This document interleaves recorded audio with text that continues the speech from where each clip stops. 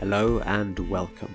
You're listening to Lore and Legend with your host Rick Scott, bringing you legendary tales inspired by the rich traditions of world folklore and mythology. Today, we're joined by our guest storyteller, Carmel Page. Carmel is a storyteller, an illustrator and an author who works here in the city of Sheffield, South Yorkshire, where Lore and Legend is produced. As one of the three-person team currently helming the Story Forge, Sheffield's premier storytelling club, she helps to nurture and promote the traditional storytelling scene in the region. Most of her work, however, is in education and literacy, where she uses her skills to teach storytelling to children and adults in a wide variety of creative settings. Carmel has run more than 50 arts projects in local Sheffield schools, in museums, and is part of Yorkshire Sculpture Park's volunteer arts team. She also works with the children's literacy charity Grimm & Co. and runs art workshops for refugees and a youth club for teenagers. Last year, she published her first book of folk tales with the History Press, Yorkshire Folk Tales for Children. Now, with all of that on her plate, we're very lucky that Carmel had the time to join us in the studio, but you'll be glad that she did. Carmel's work is a wonderful example of traditional storytelling applied to life in the modern world. Not only is her storytelling always fresh and engaging, but it also draws directly upon local folklore and makes it relevant to audiences today. This is Carmel telling us the story of the Richmond Drummer Boy.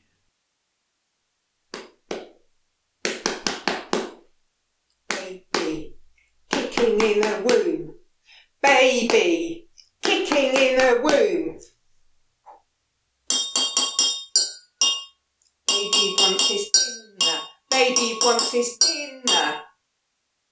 Have you noticed how some people just have rhythm?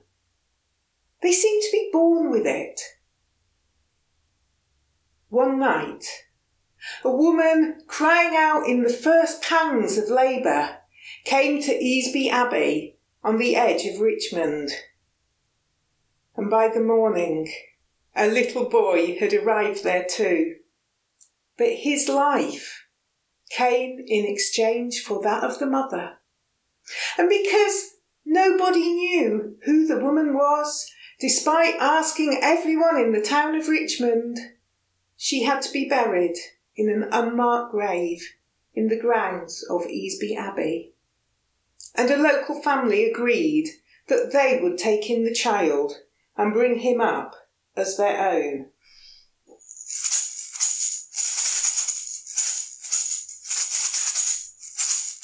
Take that rattle off the bin! The husband of the family was not impressed by the noisy little boy. But when they took his toys from him, he was a sweet-tempered boy, and he didn't mind. He just sat, swinging his legs against the chair. Take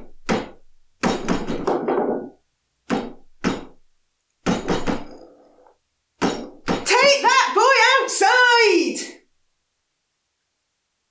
One day, Mrs. Threakston, the neighbour, came to see the boy, and she brought him a little tin of biscuits, and the boy was delighted. He could play with the tin.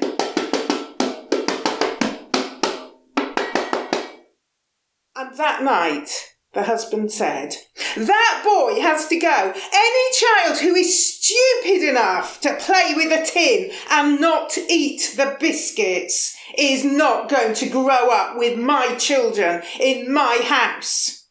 And he took that boy next door and he gave him to Mrs. Threakston, who was deaf. And that boy and Mrs. Threakston, they were so happy together. They loved each other. She delighted in the little boy, and the little boy delighted in watching the soldiers who were in barracks at Richmond Castle march down through the town past their house, and whatever rhythm they were marching to, he would play that rhythm on his little biscuit tin for days and days.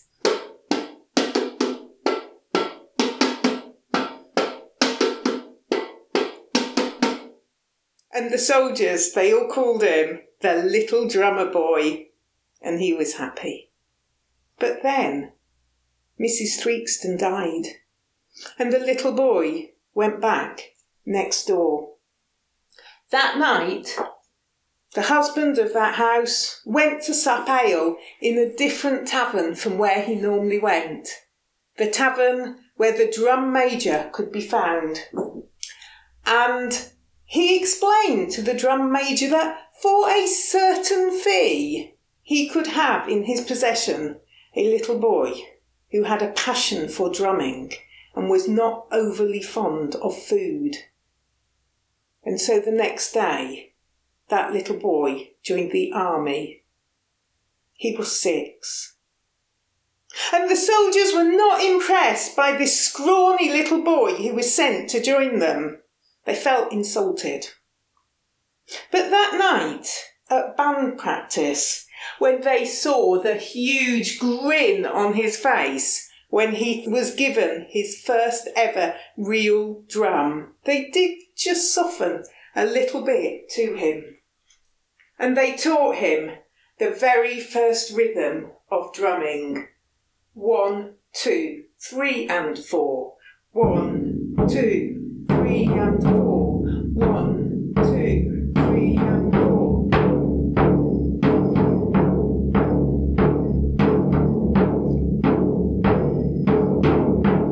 All night that little boy could have played on that drum to his heart's content.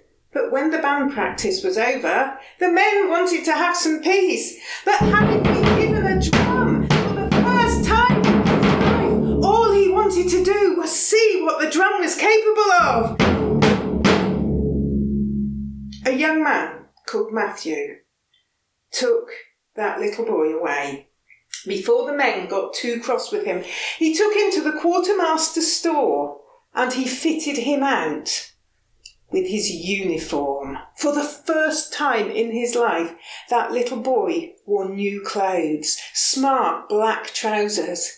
He wore a red jacket with gold braid. He wore a cap with a badge on it. And he wore a huge grin.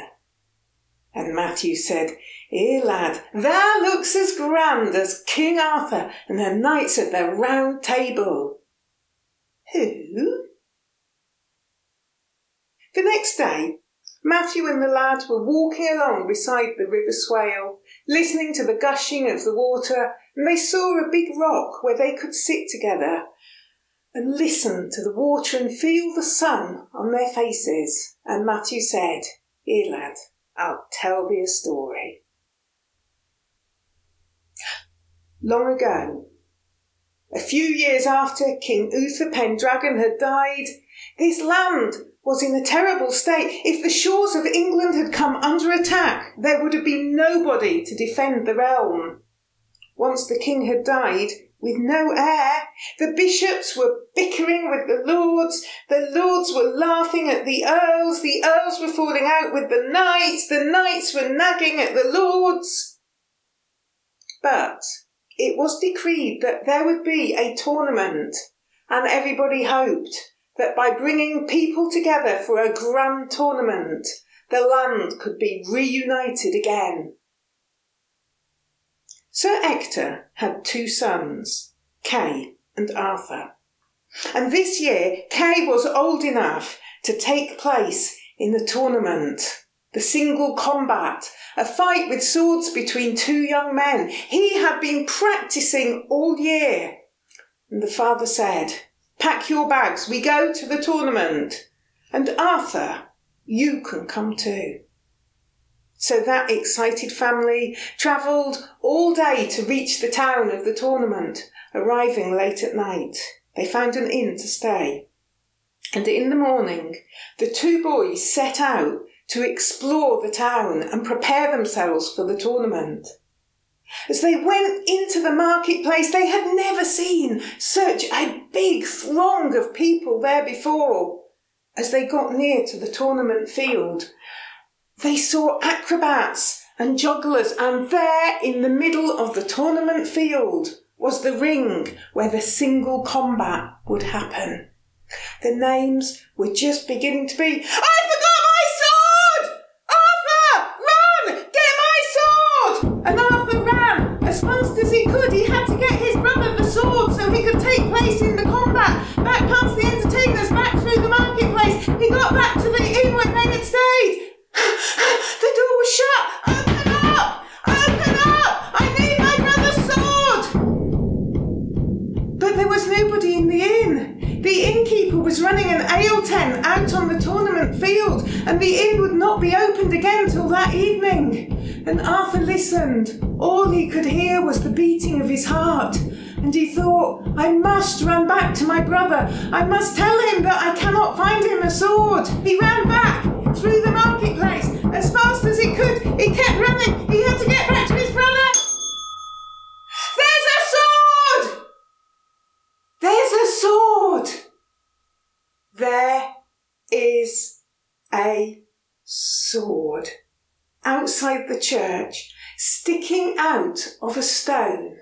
There is a beautiful sword, glinting in the sun, as if the Lord God himself has decreed that Kay must have a sword. And Arthur climbed up onto the stone, and grabbing the hilt, he pulled the sword from the stone, allowed himself just one quick moment to play, then with the sword under his arm and running as fast as he could, back to his brother, back past the entertainers, and just as Kay's name was called to fight in the tournament, he put the sword into his hand. And Kay fought well. The crowd were cheering him on. Arthur elbowed his way through to the front, and he watched his brother. He won his first tournament, and everybody cheered! Hurrah! And he was called to fight again, and he fought his second round, and again his movements were beautiful. Every movement was so balanced, so perfect. He had never fought so well. He won his second match. Hurrah! Called the crowd. He was preparing for his third match. But there were nudgings in the audience, there were uncertain looks, and the marshal stepped into the ring. Tell me, where did you get that sword? Now, whilst Kay had been waiting for Arthur, he had heard the conversations of the other young men on the tournament field.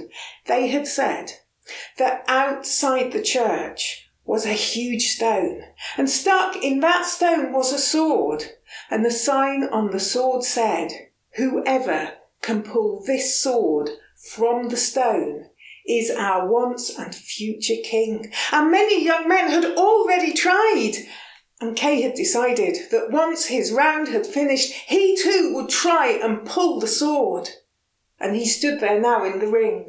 For the first time he looked at the sword in his hand. He knew its perfect balance by now. He saw the jewel on the pommel. He saw the beauty of the blade. And he thought, this is the stone. This is the sword from the stone. And that means if I am holding it, I could be the king.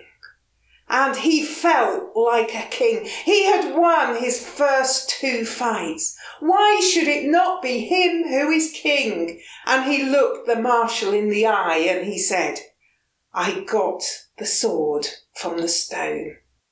Just then, Kay saw somebody else entering the ring. It was his father. And he walked towards him and he said, Kay, did you pull the sword from the stone?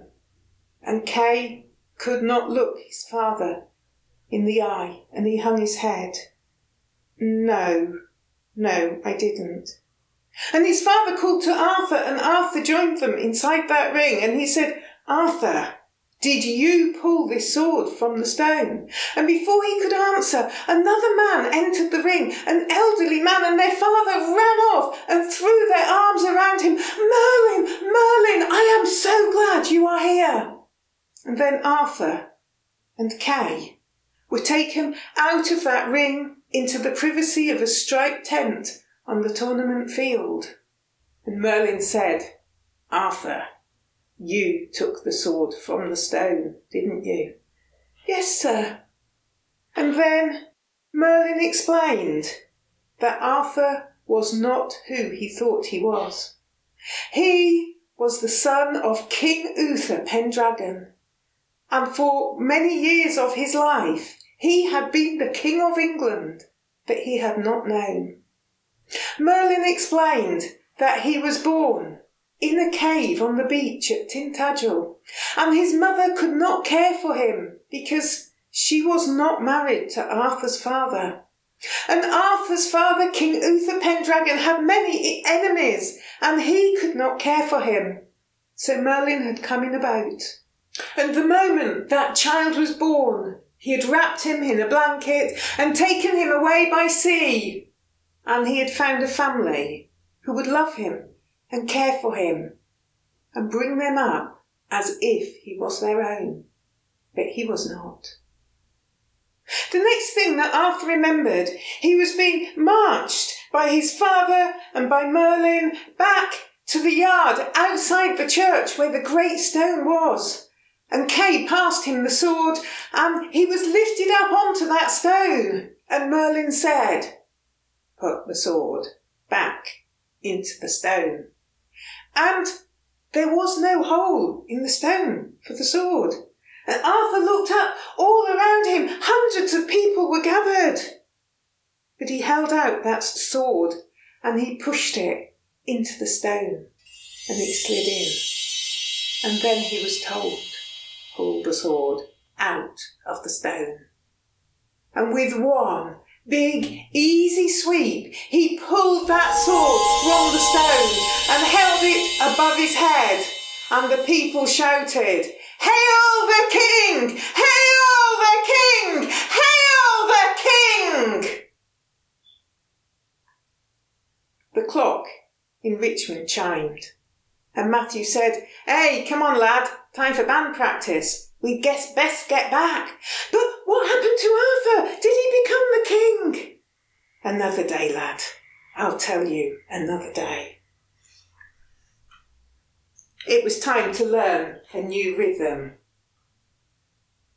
1 and 2, 3 and 4. 1, 2, 3 and 4.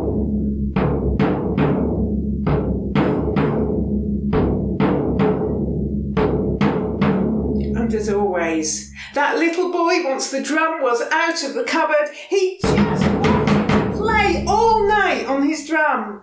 And Matthew would have to find ways to distract him, other things to do to keep him occupied, or he would drive the other soldiers mad with his passion for drumming. Sometimes they sent him off on little jobs just to get him away from those drums. And other times Matthew would tell him stories in their favourite spot on that big stone by the River Swale.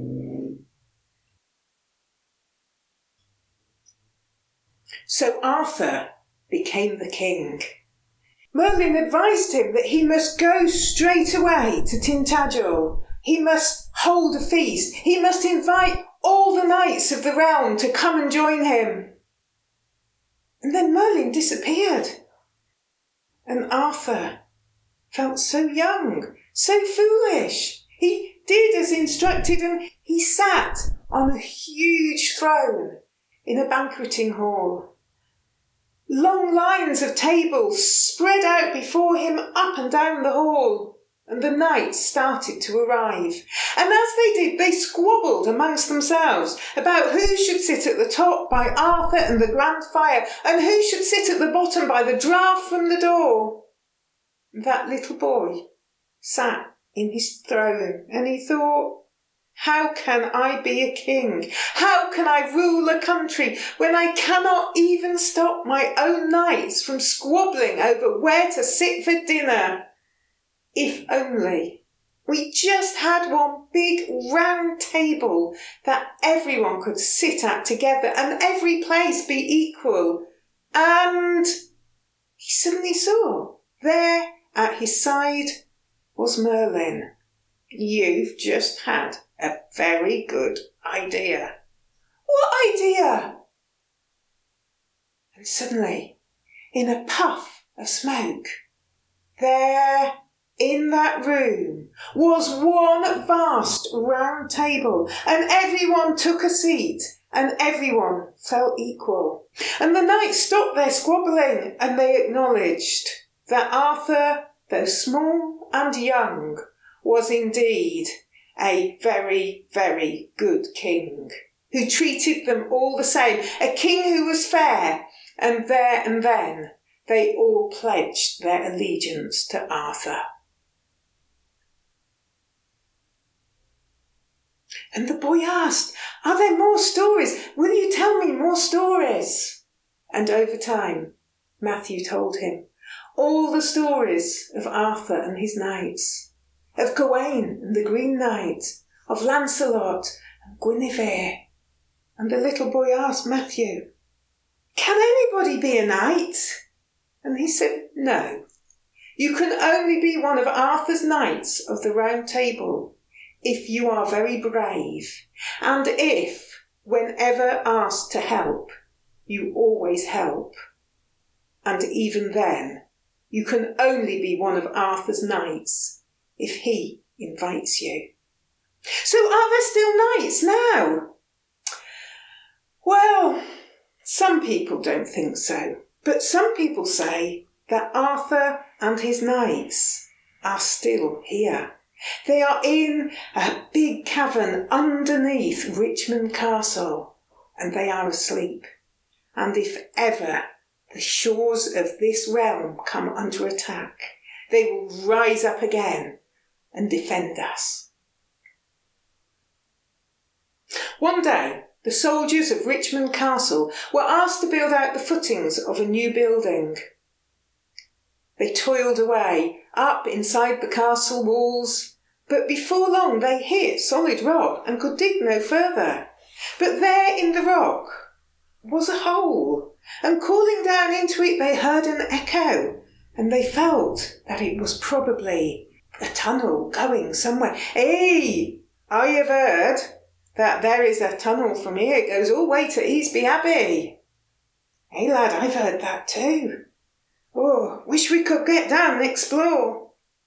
And the little boy, seeing that they were looking at something on the ground, he came along and looked down the hole with them, and they said, "Hey lad, thou's fit down that hole. Would thou like to go and see where it goes?" "We think it goes to Easby Abbey." "To Easby Abbey? You think it goes underground to Easby Abbey? That's where my mother is." And he agreed that he would go and explore underground and see where the tunnel went. "Hey, but we'll not know which way he's going." "I could take my drum. I could beat my drum as I walk, and you'll be able to hear me above ground." "Yeah, that's a good idea." So the little lad was lowered down into the tunnel, and he started to walk, beating his drum.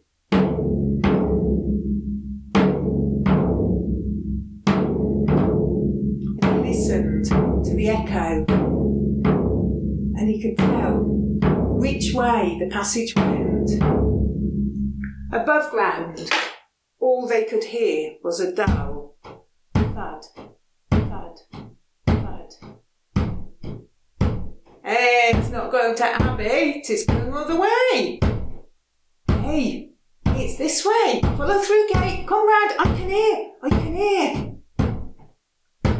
'Tis going across market, that's not to Abbey." "No, he's turned, oh here, he's going by a river." "Aye, 'tis way to Abbey, 'tis true then." "Ah, he stopped, why's he stopped? Listen." "Well, maybe he's got as far as he can go." "Listen." "Oh, maybe he's just scratching his nose. Give the lad a moment." "Listen." "Maybe he's having a piss. That has to let a lad have a piss." "Listen." Some of the men got down with their ear to the ground. Some of them shuffled about. "Listen." maybe he's got to end and he's gone back. We'll go and see if he comes out. Oh, listen! But despite all their listening, they never heard the drumbeat again. And they never saw that little boy again. Some of them went back to help him come out of the hole, but he did not come out. And some of them stayed at the place where he had gone quiet. But quiet he remained. And Matthew would not leave at the end of the day. Some of them said, come on, we must go back. But he just stayed in that spot by the river where the little boy had gone quiet. And nobody could get in at the other end, for the entrance was too small. And they stood, shaking their heads, and tears rolling down the faces of some of them.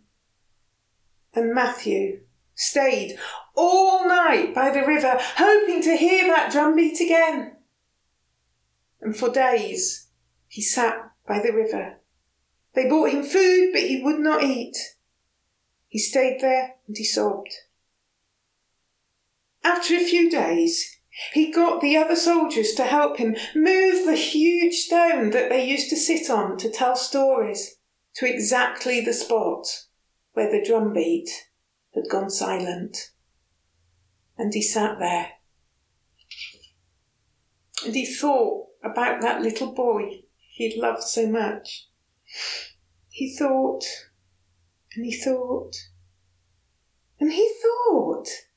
And he realised what had happened to his little friend. He had set off down the tunnel, listening to the sound of his drumbeat, hearing its echo.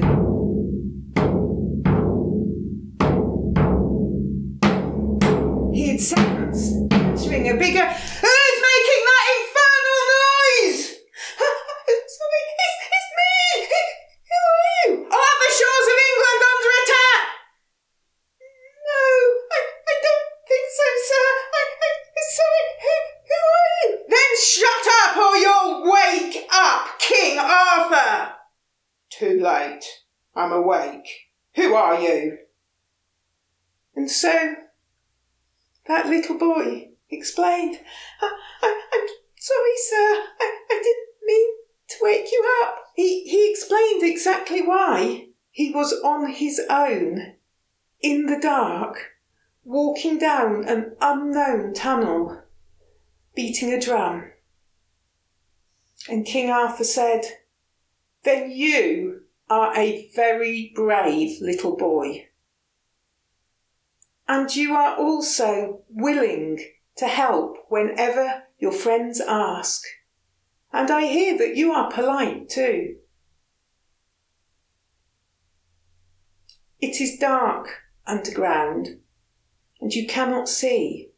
But if you went into that cavern and you listened, you would hear the sound of many men fast asleep, but breathing. It is dark underground, and you cannot see. But if you could, you would see a vast cavern full of beds. And on each bed, a man lies deep asleep. And the very central bed is bigger and grander than any of the other beds. And on that bed lies King Arthur, fast asleep. And at the side of King Arthur, there is a drum and drumsticks. And in the cushion of King Arthur's arms, his youngest knight is sleeping.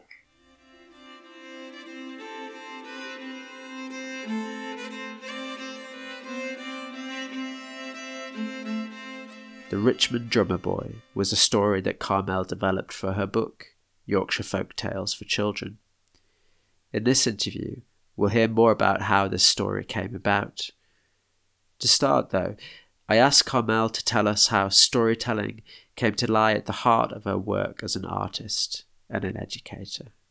So, I actually started, when I left school, I trained in childcare and I worked with children for 10 years. And then when I had my own family, I retrained in the arts. Because I'd worked with children, I was able to do visual art projects in schools. And I had a lot of contracts doing that, but a lot of the funding was for literacy projects. So I kind of then moved sideways into storytelling. And when I started storytelling, I just thought, oh, this is my thing. How has sort of oral storytelling sort of fitted into that kind of area? Because it's not quite the same thing, is it, literacy and oral storytelling? No, but what's been realised in education is that before a child can write a story, they have to be able to tell a story. So there's actually been a big focus on getting children to create and to tell stories. So I actually got to do amazing things like dressing up as a superhero called Creative Carmel. And when I first arrived in the classroom, I actually used to fly around the classroom with my sequin cape flinging out behind me before I did any work. And I'd get the children to dress up and be superheroes. And we would actually have adventures together and play the adventures. And as the children were creating stories, I would photograph them. And then I would produce photograph books. And then they were able to tell the story of their adventure from the book. And I could then scribe the story as well.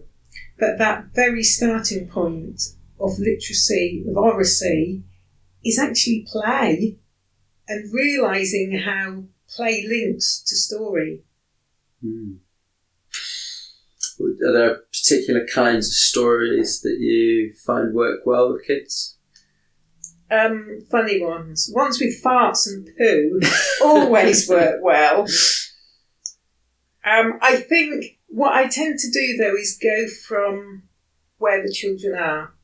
So quite often they'll have a theme that they're working on at the time in school. So you try and find what their interest is in that theme and actually let the children build their own stories.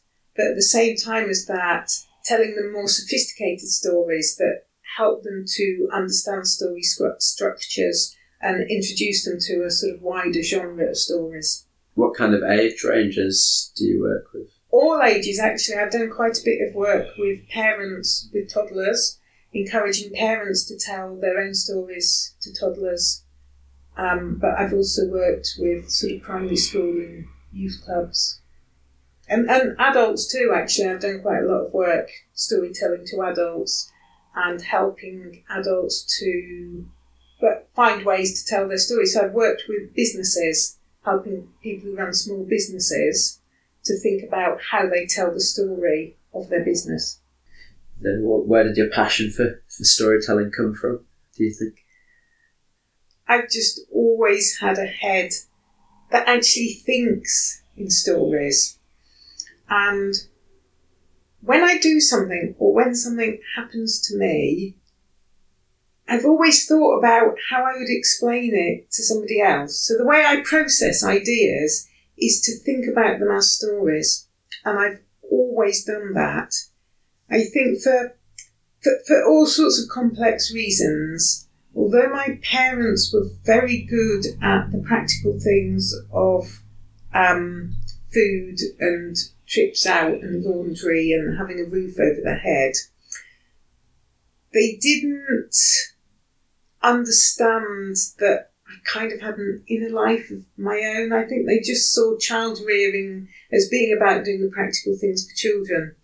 So I think I always sort of escaped into my own head as a child, and lived in a place of my own. And I still do. What's your favourite place that you've kind of told stories in? Oh, my next tree neighbour is Stoneface. His real name is Andrew Vickers, but he's known as Stoneface. And he owns a sculpture park in the Loxley Valley in Sheffield, where I live.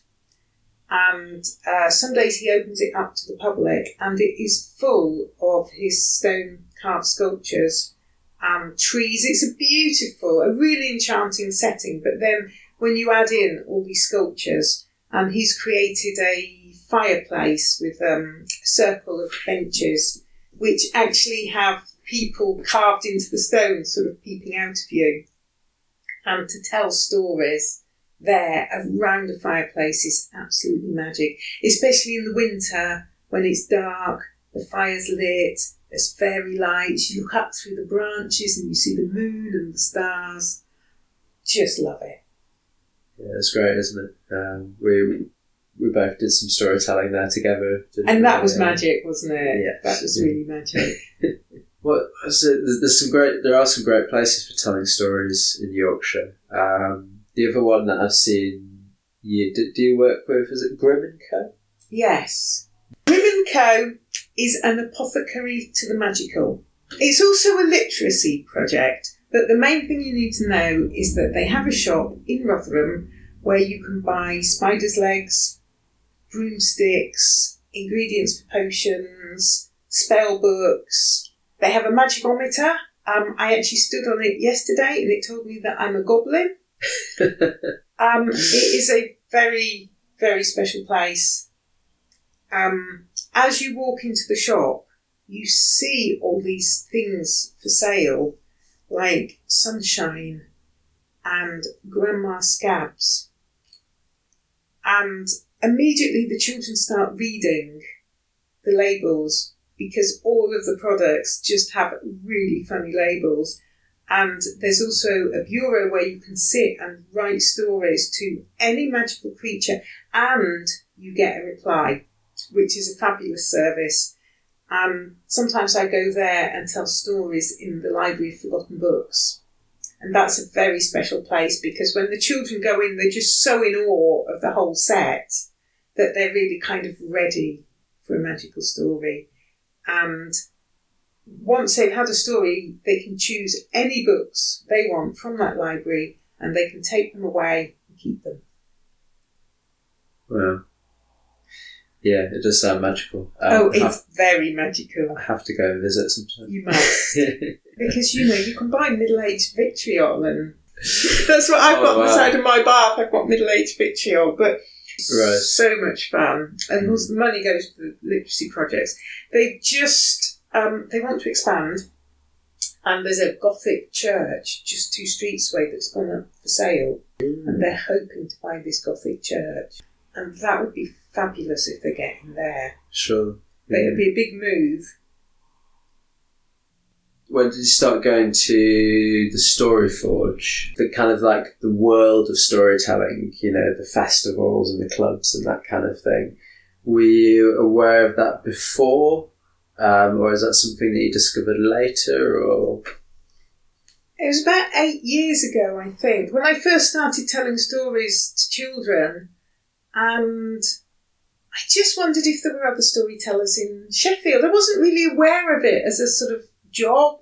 So I just started searching online and discovered that Sheffield had a storytelling club for grown-ups called the Story Forge in a pub. And I thought, that sounds quite interesting.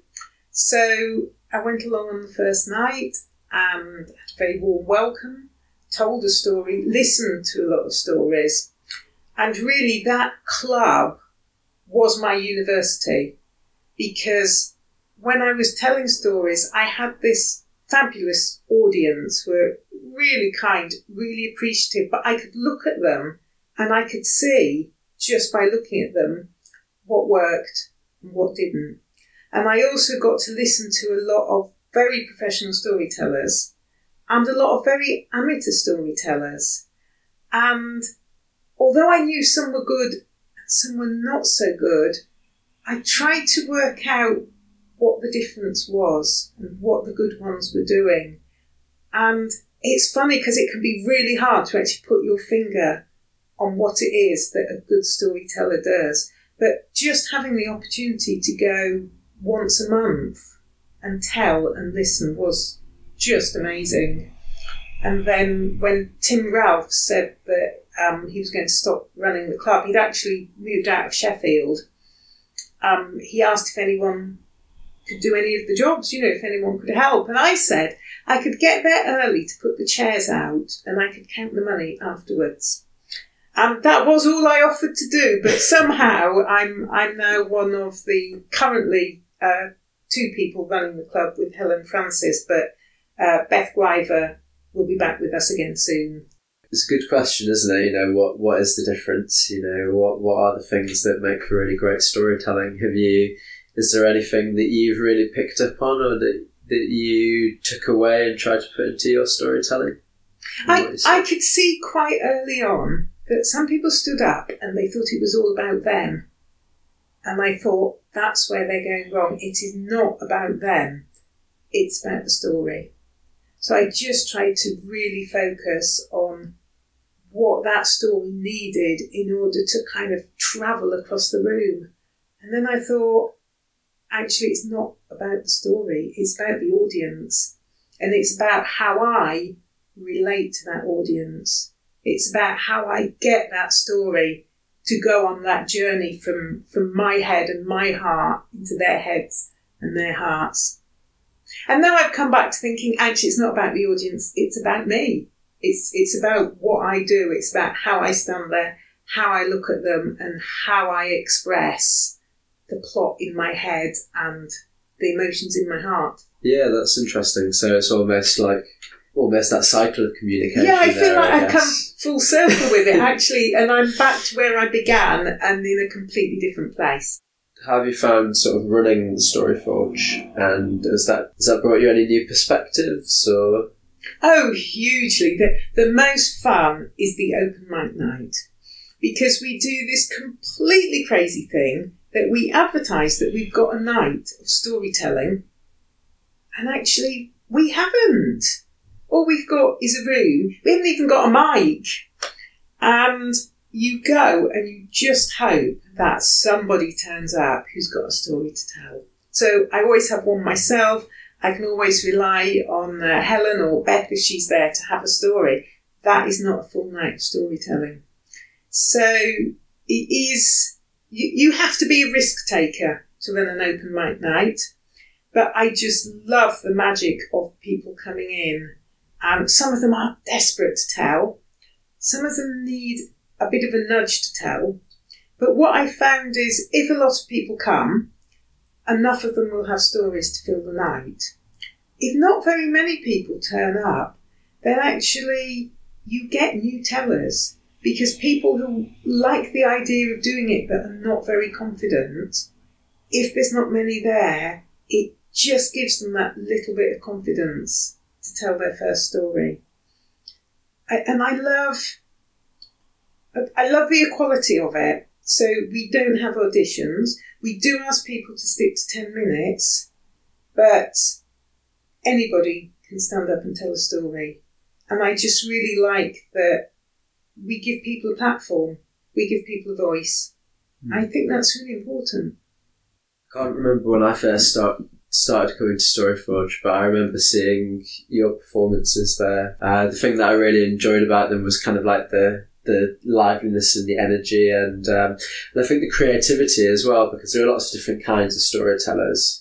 But there's a big focus on traditional stories in storytelling clubs. But because of the work that you do with kids, your stories were always pretty creative. I think the first ones that I remember seeing you do were the Flapjack Dinosaur. Flapjackosaurus. Yeah. Yeah. And Recipe Rex. And Descartes Tarts. Oh, yes. Yeah. And they were great because they were really inventive. They had lots of familiar elements, but it was always like a fresh new story. And it was, that in a way that's, people talk about, transmitting the storytelling tradition. So like real storytelling in, inverted commas is like, retelling these old stories. But what you do, I think of as like a very true form of storytelling, like you say, where it's about your audience, and you're obviously looking to how, you can create stories that appeal to them. But, Thank you. Well, Flapjackosaurus happened because I was working with a group of families and I asked them next week, what would you like stories about? It was a storytelling project encouraging them to tell stories with their children. And they said, our kids love dinosaurs. Can we have a story about dinosaurs? Now, my colleague, when I wasn't there, asked them what they wanted the following week. And they said, can we make Flapjack? And I said to her afterwards, we can't make Flapjack because I promised a story about dinosaurs. There is no dinosaur story about Flapjack. And my colleague said, Carmel, you can write one. And I went, oh, I suppose there could be a character called Flapjackosaurus. And the whole story just came from there. Isn't there a story in your Yorkshire Tales for Kids about a dragon and... It's not Flapjack, is it? No, it's Parkin. Parkin. It's Parkin. Yeah. So I was asked to write Yorkshire Folk Tales for Children by the History Press. So in Filey Bay, you have Filey Brig, and there's quite a lot of different folklore about Filey Brig. But the one that I liked most was that a dragon crash-landed in the sea, having choked on Yorkshire Parkin. Just so much fun. And I decided to call the dragon Brig. It wasn't in the original version, but obviously, as it became, the fossilised body became Filey Brig. And then it meant at the end of the story, I could include a recipe for Parkin, which does actually stick in your throat. It does stick your teeth together. So it was a completely believable story, which I'm sure really happened. I was incredibly fortunate in what happened with that book because Beth Gwyver had been asked if she would write the book, and she was very excited about it. But when she came to do it, she found that although she loves telling stories to children, she didn't really get the same pleasure from writing them. So she said, shall I tell the History Press you'll do it? I was absolutely thrilled about. I mean, nobody ever has a publisher get in touch and say, will you write a book unless you're a celebrity? But it actually happened. Now, Beth had already bought a big bag of books of Yorkshire folklore. So not only did she hand me the contract, she gave me a bag of books. So I spent a lot of time reading through Yorkshire folklore, doing my own research online and looking for other books. And I remember one little book, I think it was called The Little Book of Yorkshire. There was a page about Richmond, and it told the story of the Richmond drummer boy. And it said that the soldiers who had been in the barracks had found a hole in the ground, and there was a legend of a tunnel going to Easby. So because they couldn't fit down themselves, they asked a little boy to go down and to beat a drum so that they could hear above ground where he went. And they followed him for a mile, and then the drum beat stopped. That was it. That was the story. I thought, well, that is not a suitable story to tell to children. And it was too short, anyway. But somehow that little boy just touched my heart. And, I turned the page in the book to find out what happened next. And it just went on to the legend of Potter Thompson. Who was Potter Thompson? He was just this man who found a hole in the hill underneath the castle. Right. He went and explored, and I think he found Excalibur, and he picked it up, and then voices shouted at him, and then he ran away because he was scared. But then I think he was told that if you'd taken the sword, you would have been the richest man in England or something. So he went back to try and find it, and he could never find it again. Mm. It's a fairly classic kind of tunnel under a hill, sleeping Arthur. Yes. Kind of. Well, we've just done the series with the story of Thomas the Rhymer, and the same story is told about, I think it's a horse seller or merchant who goes under the hill at Eildon. And he meets not one of Arthur's knights or Merlin, but he meets Thomas the Rhymer, who then shows him the sleeping match. So it's a very typical sort of bit of folklore, isn't it? Yeah. It shows up everywhere. It's one of those things when you're looking at the local legends of local areas, it's like King Arthur and his knights do seem to be sleeping under every hill from the top to the bottom of Britain. Yeah, I don't know how many places claiming, but there's a lot, aren't there? But that was a different story. And I was just thinking, this is, neither of them had much substance to them. But somehow that little boy didn't go away. And I was busy writing other stories for the book. And I kept thinking, why didn't they just dig a hole where he went quiet? And I thought, it's because he didn't have a mum. That's why. If he'd had parents, they would have dug him out. And I just kept thinking, what might have happened in that tunnel? And then I realised that I could join those two stories together. And there was the possibility of an end then that was much more open and had a lot more options to it. And children and adults could read into that story and how it ended, whatever they felt comfortable with. Yeah, no, it's nice in a way, isn't it? It's sort of almost a memorial and folklore at the same time. Maybe that's part of the storyteller's job,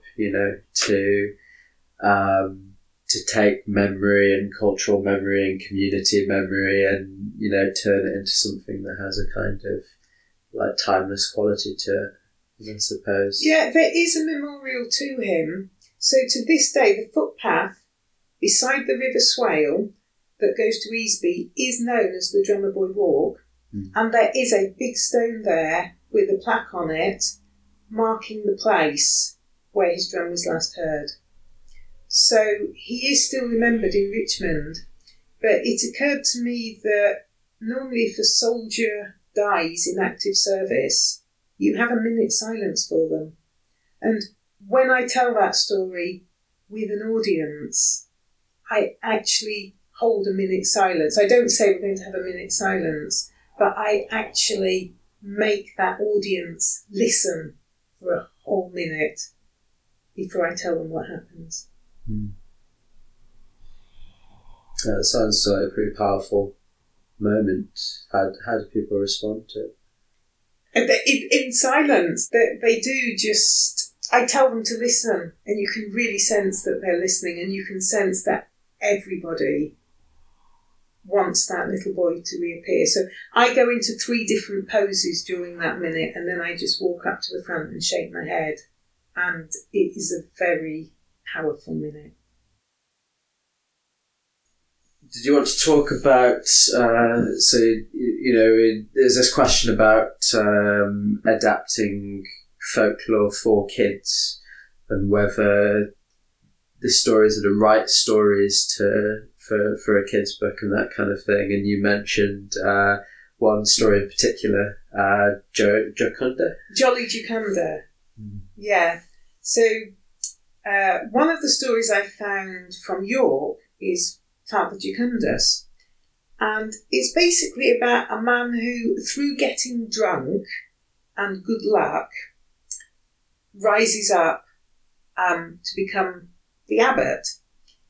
And I thought it was a really funny story. But as I was researching for the book, all of the best stories seem to be about boys and men. And I felt uneasy about filling a book full of stories about boys and men when we know that half the world is made up of girls and women. And I actually got in touch with my editor and I said, I'm really struggling to find stories about girls that are really positive and where they're really active. How would you feel if I changed the gender of some of the characters in the stories? And she was really positive about it. She thought it was a really good idea, but she said, I must explain that I've done it.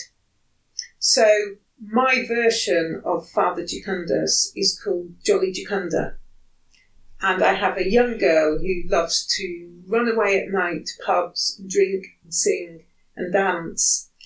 And on her way home one night, she collapses on the doorstep of the abbey. And the next morning, the nuns just presume that she's come to join them as a nun. And she gets into all sorts of trouble because she sneaks off and gets drunk. and she elevates her position in life through getting drunk and singing and dancing.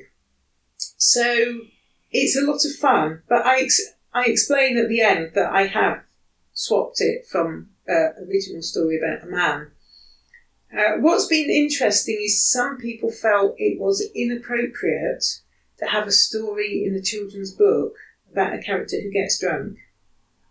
So I have been criticised. I have an Amazon review that criticises me quite heavily for that.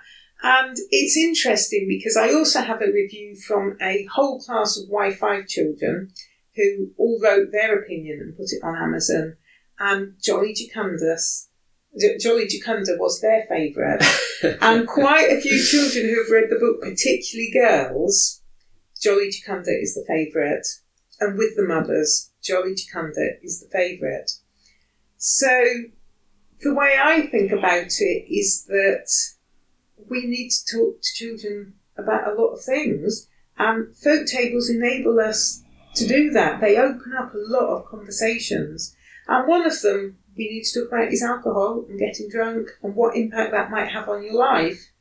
And I think all these stories help. I mean, the story of the drummer boy is actually a story of appalling child abuse. And it's a story of child labour.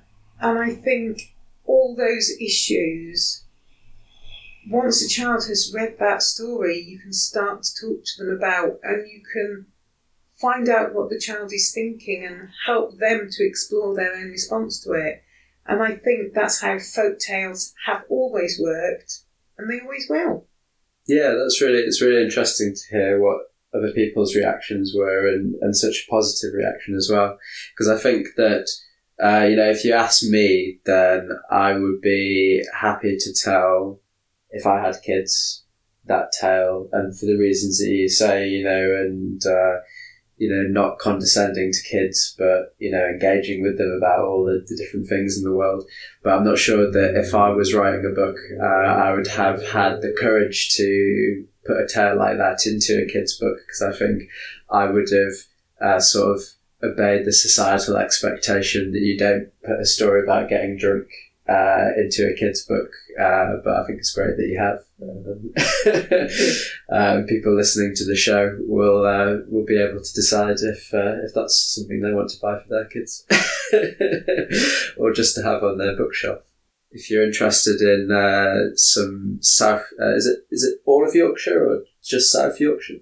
It's Yorkshire Folk Tales for Children. So it covers all of Yorkshire.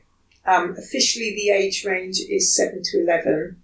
I know some slightly younger children have had some of the stories read, and a lot of adults have said they've enjoyed them too. And these are all stories that have you generally performed these? Have you performed all of them? Or? Not all, most of them. I performed. Brig the Dragon is very popular because that's very dramatic. The Henpecked Husband is a good giggle. I've often done that one. I don't think I've heard that one yet. And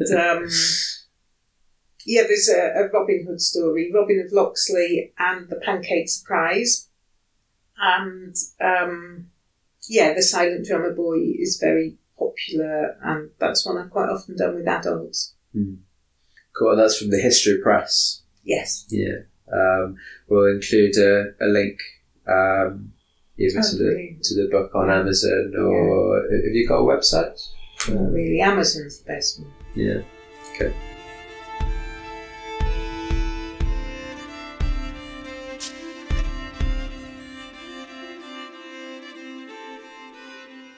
You've been listening to The Richmond Drummer Boy, a bonus episode of Lore and Legend with our guest storyteller, Carmel Page. Our very special thanks to Carmel for sharing her work with us. We hope that you enjoyed listening to Carmel as much as we did talking to her. If you enjoyed hearing the tale of Arthur and the sword in the stone today, then be sure to stay tuned to this podcast feed, because in a few weeks' time we'll be releasing the Lore and Legend Christmas specials, coming to you straight from the Christmas court of Camelot and hosted by King Arthur himself. The theme music in this episode was performed by Rob Bentel, with additional sound effects from freesound.org. To find out more about episodes of Lore and Legend, you can visit www.loreandlegend.co.uk and check out our episode blog posts and audio credits.